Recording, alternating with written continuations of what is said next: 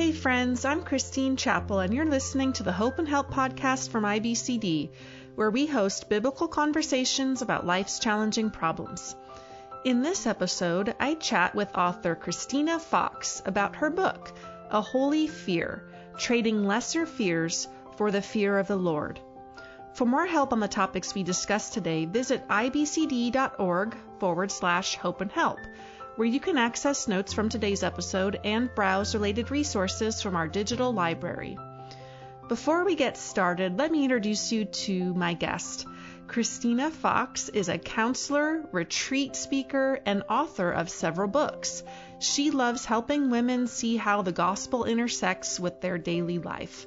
Christina serves on the PCA's National Women's Ministry team and is the editor of their ministry blog. Hey there, Christina. Welcome back to the show. Hi, thanks for having me. Before we get started in this conversation, would you spend a few minutes sharing about why you wanted to write this book? Yeah, well, the fear of the Lord is something that I've always wanted to dig into and study for myself. I grew up in the church, so it was a phrase I'd always heard. As a child, I thought it meant to be in terror of God. And then as an adult, as I got older, I learned that it meant reverence. But it was really when I kind of faced some of my own fears that in my life I learned that the Bible's teaching on the fear of the Lord had a relationship with my other fears, that the Bible calls to us to turn to God in the midst of our fears and to see him as greater. And really over the past year, I know we've all faced many fears surrounding this pandemic. And so really now more than ever, we need to understand what the Bible has to say about the fear of the Lord. Yeah, I really appreciated just the tone that you have in this book. It was just so helpfully written and really clear, easy to understand, easy to follow. And you made a really great case just for how the fear of the Lord really puts you use the term lesser fears kind of in perspective. And so I guess before we dive into that, can you shed some light on the different words that the Bible uses to talk about fear and even the nuances we see in the original languages for their meaning? Yes, definitely. The meanings of words are important. And then in the Bible, context of words is important as well for our understanding. The Bible uses the word fear in a couple different ways. In the Old Testament, the most common Hebrew word for fear is yirah, and it means terror. An example of that would be when Jonah was, on the boat, caught in a deadly storm, and everyone was terrified because they all thought they were going to die. But then this same word is also used to mean reverence, specifically in the context of the fear of the Lord. For example, the verse that says the fear of the Lord is the beginning of wisdom. And then in the New Testament, the Greek word for fear is phobos.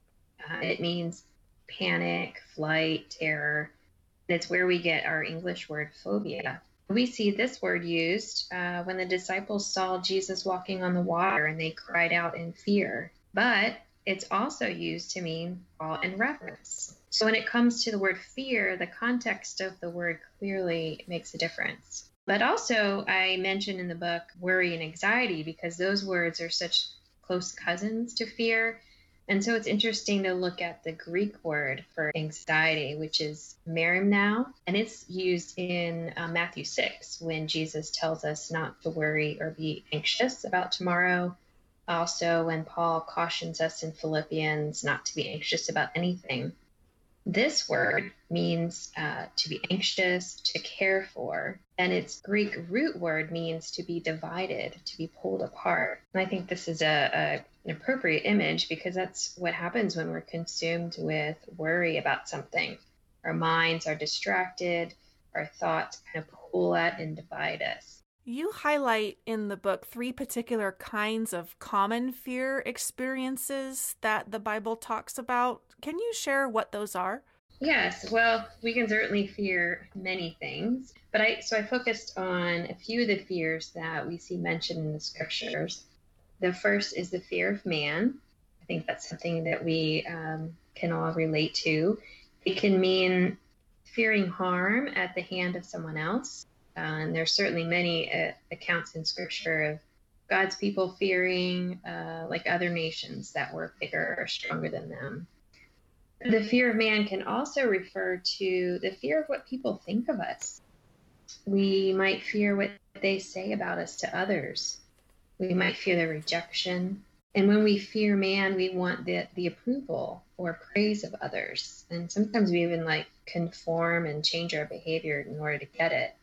We see this with Peter when he refused to eat with the Gentiles because he feared what the Judaizers thought of him. And then what often happens is that this fear of man becomes an idol that we worship. We seek the affirmation and acceptance of others, looking to it to give our lives value and meaning. But, when we look to broken and fallen people to meet our needs, this idol eventually fails us and lets us down. And so it's no wonder that the book of Proverbs says the fear of man brings a snare. And then the next fear that I mentioned is the fear of harm. And because we live in a fallen world where bad things happen, the fear of harm is a appropriate fear. And then, for example, we see this fear when the disciples were on the Sea of Galilee with Jesus, and that great storm arose, and they were terrified. They thought for sure they would die, and then they went and woke him up. So whether we fear a natural disaster, sickness, or violence of some kind, whenever the Bible talks about the fear of harm, it then points us to who God is and what he has done, and it reminds us to turn and look to him for help and rescue. Then the other fear that we often see in the Bible is fear of the future. And if I had to choose a favorite fear, that would be it for me. This is like my pet fear, the one that I tend to feed and nourish. But in some sense, all our fears are fears of the future. Fear likes to time travel, kind of looking ahead, all the possible harms that could be out there. Future fear is worried about whether there's going to be enough in the future. Enough money, enough food, enough time, enough wisdom. So we fear future losses and failures. We fear not being prepared or knowing what to do. We fear the unknown. In that passage in Matthew 6, Jesus tells us not to worry about not having enough because our Heavenly Father provides for all of our needs. I want to have a segue into the term lesser fears that I mentioned earlier just a few minutes ago, because you use the term a lot, and I think it is really helpful. When you talk about trading lesser fears for fear of the Lord, what does that actually look like? So I use the term lesser fears to contrast with the fear of the Lord. So the fear of the Lord is about seeing God as greater than anything else. And because he is greater, the other things we fear are lesser. I think, if you've been studying your Bible for any length of time, you see these two common commands in Scripture. We see do not fear and fear the Lord. And the Bible teaches us that when we face fearful circumstances, we are to turn from those fears to the fear of the Lord. A good example of this is in Matthew 10, when Jesus sent the disciples out on their own for the first time to preach about the kingdom of God. And in this passage, he warns them that people are going to want to harm them, possibly even kill them. And he tells them not to fear what man could do to them, but to instead fear the Lord. He then tells them that God watches over the sparrow. Not a single one falls to the ground apart from God's will. He tells them that all their hairs on their head are numbered and that they're more important than the sparrows. So in the face of fearful circumstances, Jesus wanted the disciples to turn to God and see him as greater, to remember his providential care for them. So I use that phrase, trading lesser fears, to mean turning from those fears to a greater fear, the fear of the Lord. Christina, I've noticed in counseling with women, and even in my own struggles with being tempted to fear and anxiety when life is difficult, that the Proverbs 1:7, when it says the fear of the Lord is the beginning of knowledge, it's really just a reminder that has been helpful to me and the women I've spoken to when fear is an issue, to boil it back down to if I need wisdom for how to even address these fears, this anxiety, this worry that I'm going through.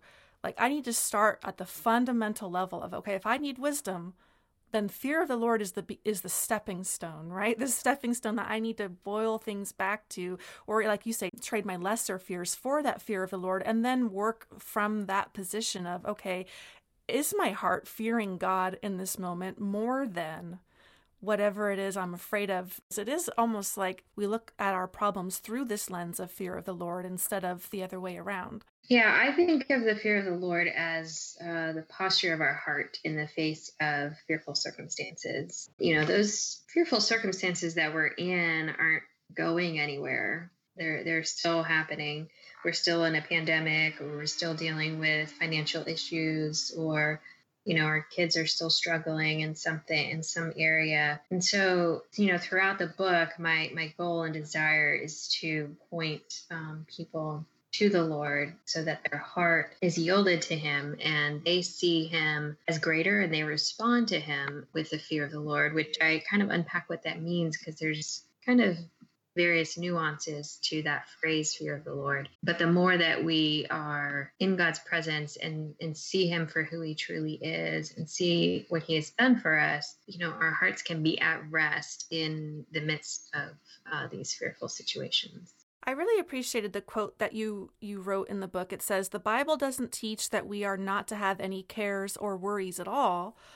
It's when those cares become excessive to the point that we don't trust God for tomorrow's needs that our worries and fears become sinful." What would you say, just to expand on that quote? Well, I appreciate it. I mean, I read a lot of Puritan literature in preparation for this book, and John Flavel wrote about fear. And one of the things that he differentiated was natural fear and sinful fear. And we see both of those in the Bible. Natural fear is really just, we live in a fallen world where fearful things happen. I mean, it's just the result of the fall, such as, a contagious virus or a natural disaster, or, any of those kinds of things that happen. And so it is normal and right to be fearful. When you're in a building and the fire alarm goes off and you kind of start to feel kind of anxious about that, that's a good thing, because it gets you to exit the building safely. It gets you to move and do something about it. So those natural fears are proper and appropriate. I mean, the Bible even shows that Jesus felt natural fear as he anticipated the cross. He was in the Garden of Gethsemane and he was sweating drops of blood. So there's natural fear, there's sinful fear as well that we see in Scripture, and that's really where we're turning away from God, and we are trusting in ourselves in the midst of our fearful circumstances, where we're not leaning on him and depending on him, and just forgetting who he is and what he's done for us. And we see those examples. But then I think that there are times where both natural and sinful fears get all kind of entangled in the situation. I think of it like my earbuds that I put into my bag. I put them in like nice and neat so they do not get twisted up. But every time I pull them back out, they're just this tangled mess and I have to undo them. And sometimes it's really hard in a situation to unwind and figure out, okay, which part of what I'm feeling right now is sinful, which part is natural. Sometimes we just can't figure that out. And in those situations for myself, I just pray and say, Lord, I don't know if I'm right now, if I'm feeling is sinful or not. I just need your wisdom in this. I need you to help me. I need you to give me the eyes to see, forgive me what's sinful and help me to get through this. And so sometimes I think we can get so bogged down in trying to put things in categories, that we're not moving forward. And so ultimately we just need to keep our eyes fixed on Christ. Yeah, that's a really great point that you made just there, because whichever fear it ends up being, whatever category we might try to put it into, ultimately it's how do we respond?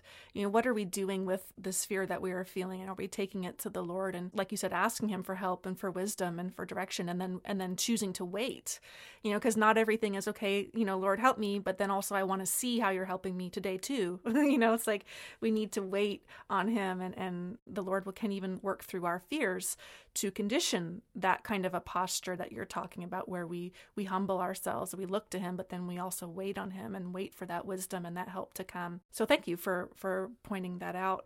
Can you explain what the Bible means when it speaks of fear of the Lord? You mentioned earlier in the show about how, when you were younger, you kind of thought of it was this like, this wrath and this fire and brimstone and, really scary type of fear. But can you explain how the Bible gives us a picture of fear of the Lord? Yeah, so theologians have kind of divide up the phrase fear of the Lord into two types. One is servile fear. And that's the kind of fear that those who are outside of Christ, who are unregenerate, would have for God. It's the kind of fear like a prisoner might have for their jailer, where they only do what they're supposed to do, just out of fear of, getting into trouble of some kind. It's not, it's true terror of God. But the other kind of fear is that called filial fear, which comes from the Latin meaning son. A filial fear is the kind of fear a child would have for their father. Children who know they are loved by the father obey him because they don't want to disappoint him. They don't want to let him down. It's a respectful fear, a fear that honors. It's not a fear of terror, but a fear born out of love. And so as adopted children by our Father in heaven, this is the kind of fear we have for the Lord. God is our Father, and like our earthly father, he loves us, provides for us, protects us, disciplines us, teaches us. And so we have a filial fear for him. That's why we have this definition of the fear of the Lord as reverence, and it does mean that. But when we look at the fear of the Lord throughout Scripture, we find that there's even more to it than that. A filial fear of the Lord includes awe and wonder, love and adoration, reverence and worship, trust and obedience. And so I appreciate Sinclair Ferguson's definition of the filial fear of the Lord. He says it's an indefinable mixture of reverence and pleasure, joy and awe, which fills our hearts when we realize who God is and what he has done for us. It is a love for God which is so great that we would be ashamed to do anything that would displease him or grieve him, and makes us happiest when we are doing what pleases him. As you were talking, I was just thinking about the different people in history who have actually come face to face with the presence of the Lord. And it made me think of when John comes in Revelation 1:17, and he's talking about how he was taken up to heaven and that he saw this God figure, which we know is Christ. He says, when I saw him, I fell at his feet as though dead, but he laid his right hand on me, saying, fear not.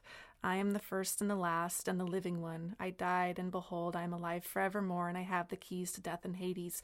And so just that, even looking at instances where God's people actually come into his presence and they have that kind of knee-jerk fear, right? Just that awe, and that also a terror, like you were talking about, is I am in the presence of something that is utterly powerful and that can totally destroy me. I'm unholy, and yet how gracious and merciful our Father is. He reaches out and touches us and says, fear not.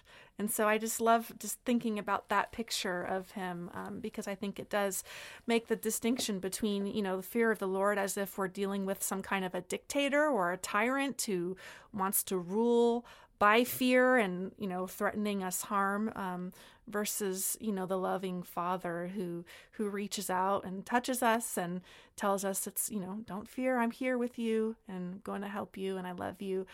So thank you for taking time to explain those two differences. How does reflecting on the nature of God and who he is and what he has done through Jesus Christ help us to grow in our fear of the Lord? Yeah, well, the Bible tells us that the fear of the Lord is something that we can learn and grow in. And one of the ways we do that is by beholding God, by coming into his presence and seeing him in all his wonder and glory.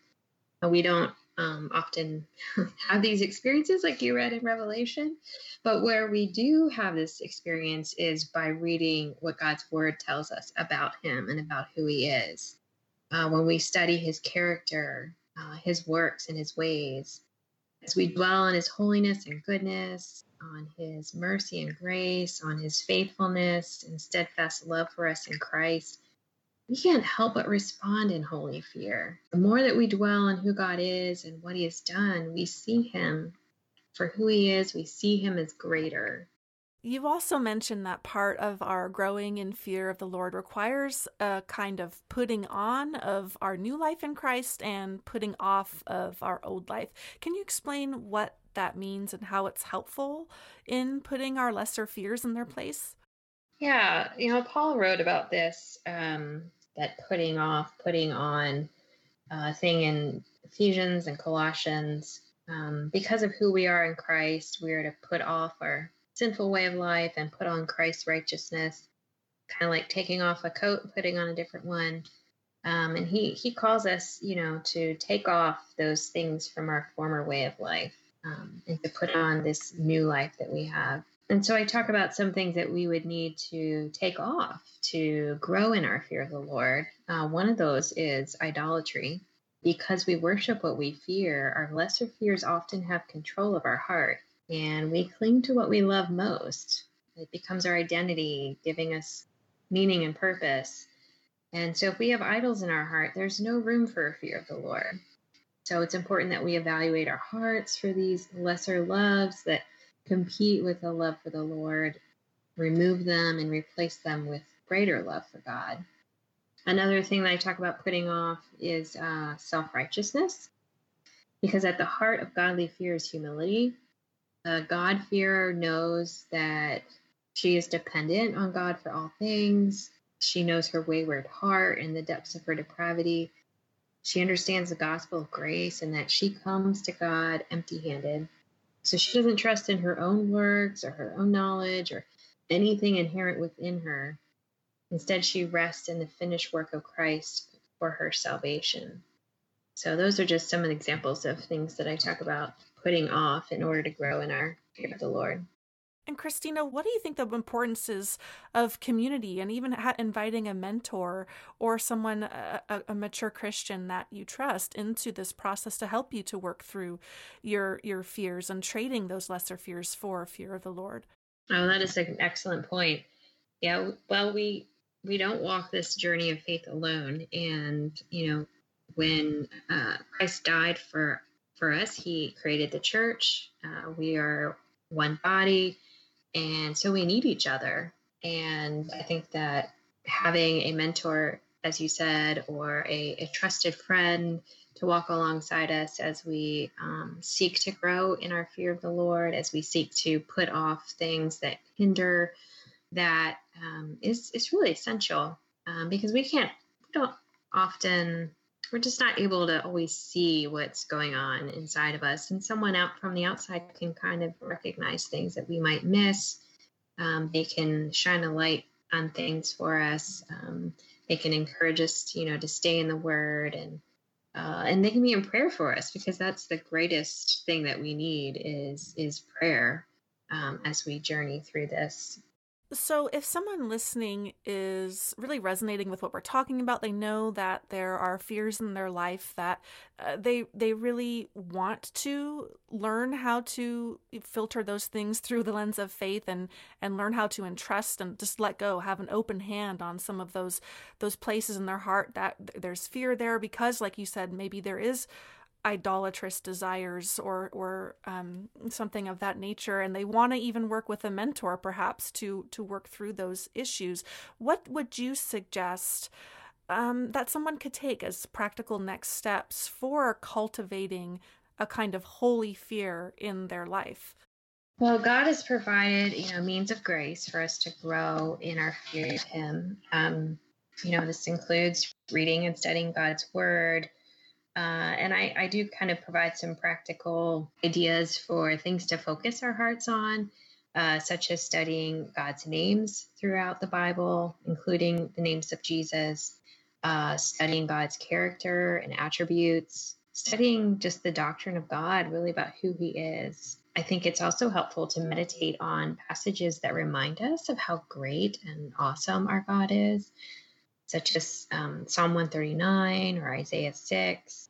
I talk a lot about, just preaching the gospel to ourselves and meditating on it each day, just really focusing on what Christ has done for us. Another thing I mentioned is keeping track of our prayers and God's answers to those prayers, because that just helps remind us of what he's done for us in the past and just encourages us to face the future with confidence in what he's going to do. And then I do talk about the Psalms and studying the Psalms as well, because we see great examples in there of godly people facing fear and, how they bring it to the Lord and trust him in the midst of it. I think most of us are familiar with how frequently the scriptures encourage us to not fear. The command, do not fear or fear not, is in there, I think, hundreds of times. I've not personally counted. Okay. I've read, like if you Google that, you'll see some people say like 365. Mm-hmm. So I don't really know, but it is a lot. It is a lot, right? It is a lot. And so I just want to close out our conversation. There are a lot of times in the scriptures that we are instructed to not fear or to fear not, but I think even more than that are the promises that God gives to those who do fear him. And so I want to close out our conversation with just some reminders of those promises. Can you maybe share some of your favorites of the promises that God offers to those who fear him? There are so many, and I wish I could have covered all of them in the book, but I focused on a few. One is that God promises deliverance to those who fear him. We certainly see that in what he did for us at the cross. And Paul reminds us in Romans that if God sent his son to die for your sins, how much more is he going to meet you in these other struggles that you have? God also promises satisfaction or contentment to those who fear him. He promises friendship, which I think is also an amazing promise to consider. He promises to take pleasure in and delight in us. So he delights in those who fear him. He also promises to be our teacher. So he teaches us. He shares his wisdom with us. He directs our path. And then he also promises us good. Yeah, the promises are many, and I think just even focusing on those is fruitful and encouraging. And you do offer scripture references in the book for a lot of the promises even you just mentioned right now. So I do want to encourage the listener, if you are interested, to get a copy of Christina's book, Holy Fear, Trading Lesser Fears for Fear of the Lord. You can scroll down to the show notes, click the link there, and that will take you to a page on IBCD's website where you can access a link to purchase the book and also check out other books that Christina has authored as well. Christina, I'm really thankful for you taking the time to go through this topic for us. I think it's a very relevant topic, even if we didn't have global pandemic and political uproar or upheaval and just all the really distressing news that tends to be looping in the cycle as of late. But I do want to invite you to do something that I ask every guest of the Hope and Help podcast to do, which is to speak directly to the audience. Now, there may be someone listening to this podcast who feels overwhelmed by a fear-filled life. What would you say to this person to encourage them to pray for the Spirit's help in trading their lesser fears for fear of the Lord? Well, I would say that you're not alone in feeling fear.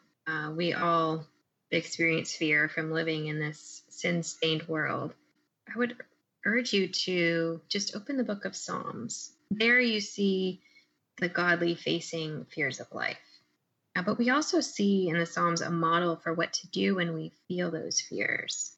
We see the psalmist bring his fears to the throne of grace. We see him cry out to God and tell him about his fears. We see him ask God for help and rescue. We see the psalmist reminding himself of God's character and his ways, of his goodness and his love.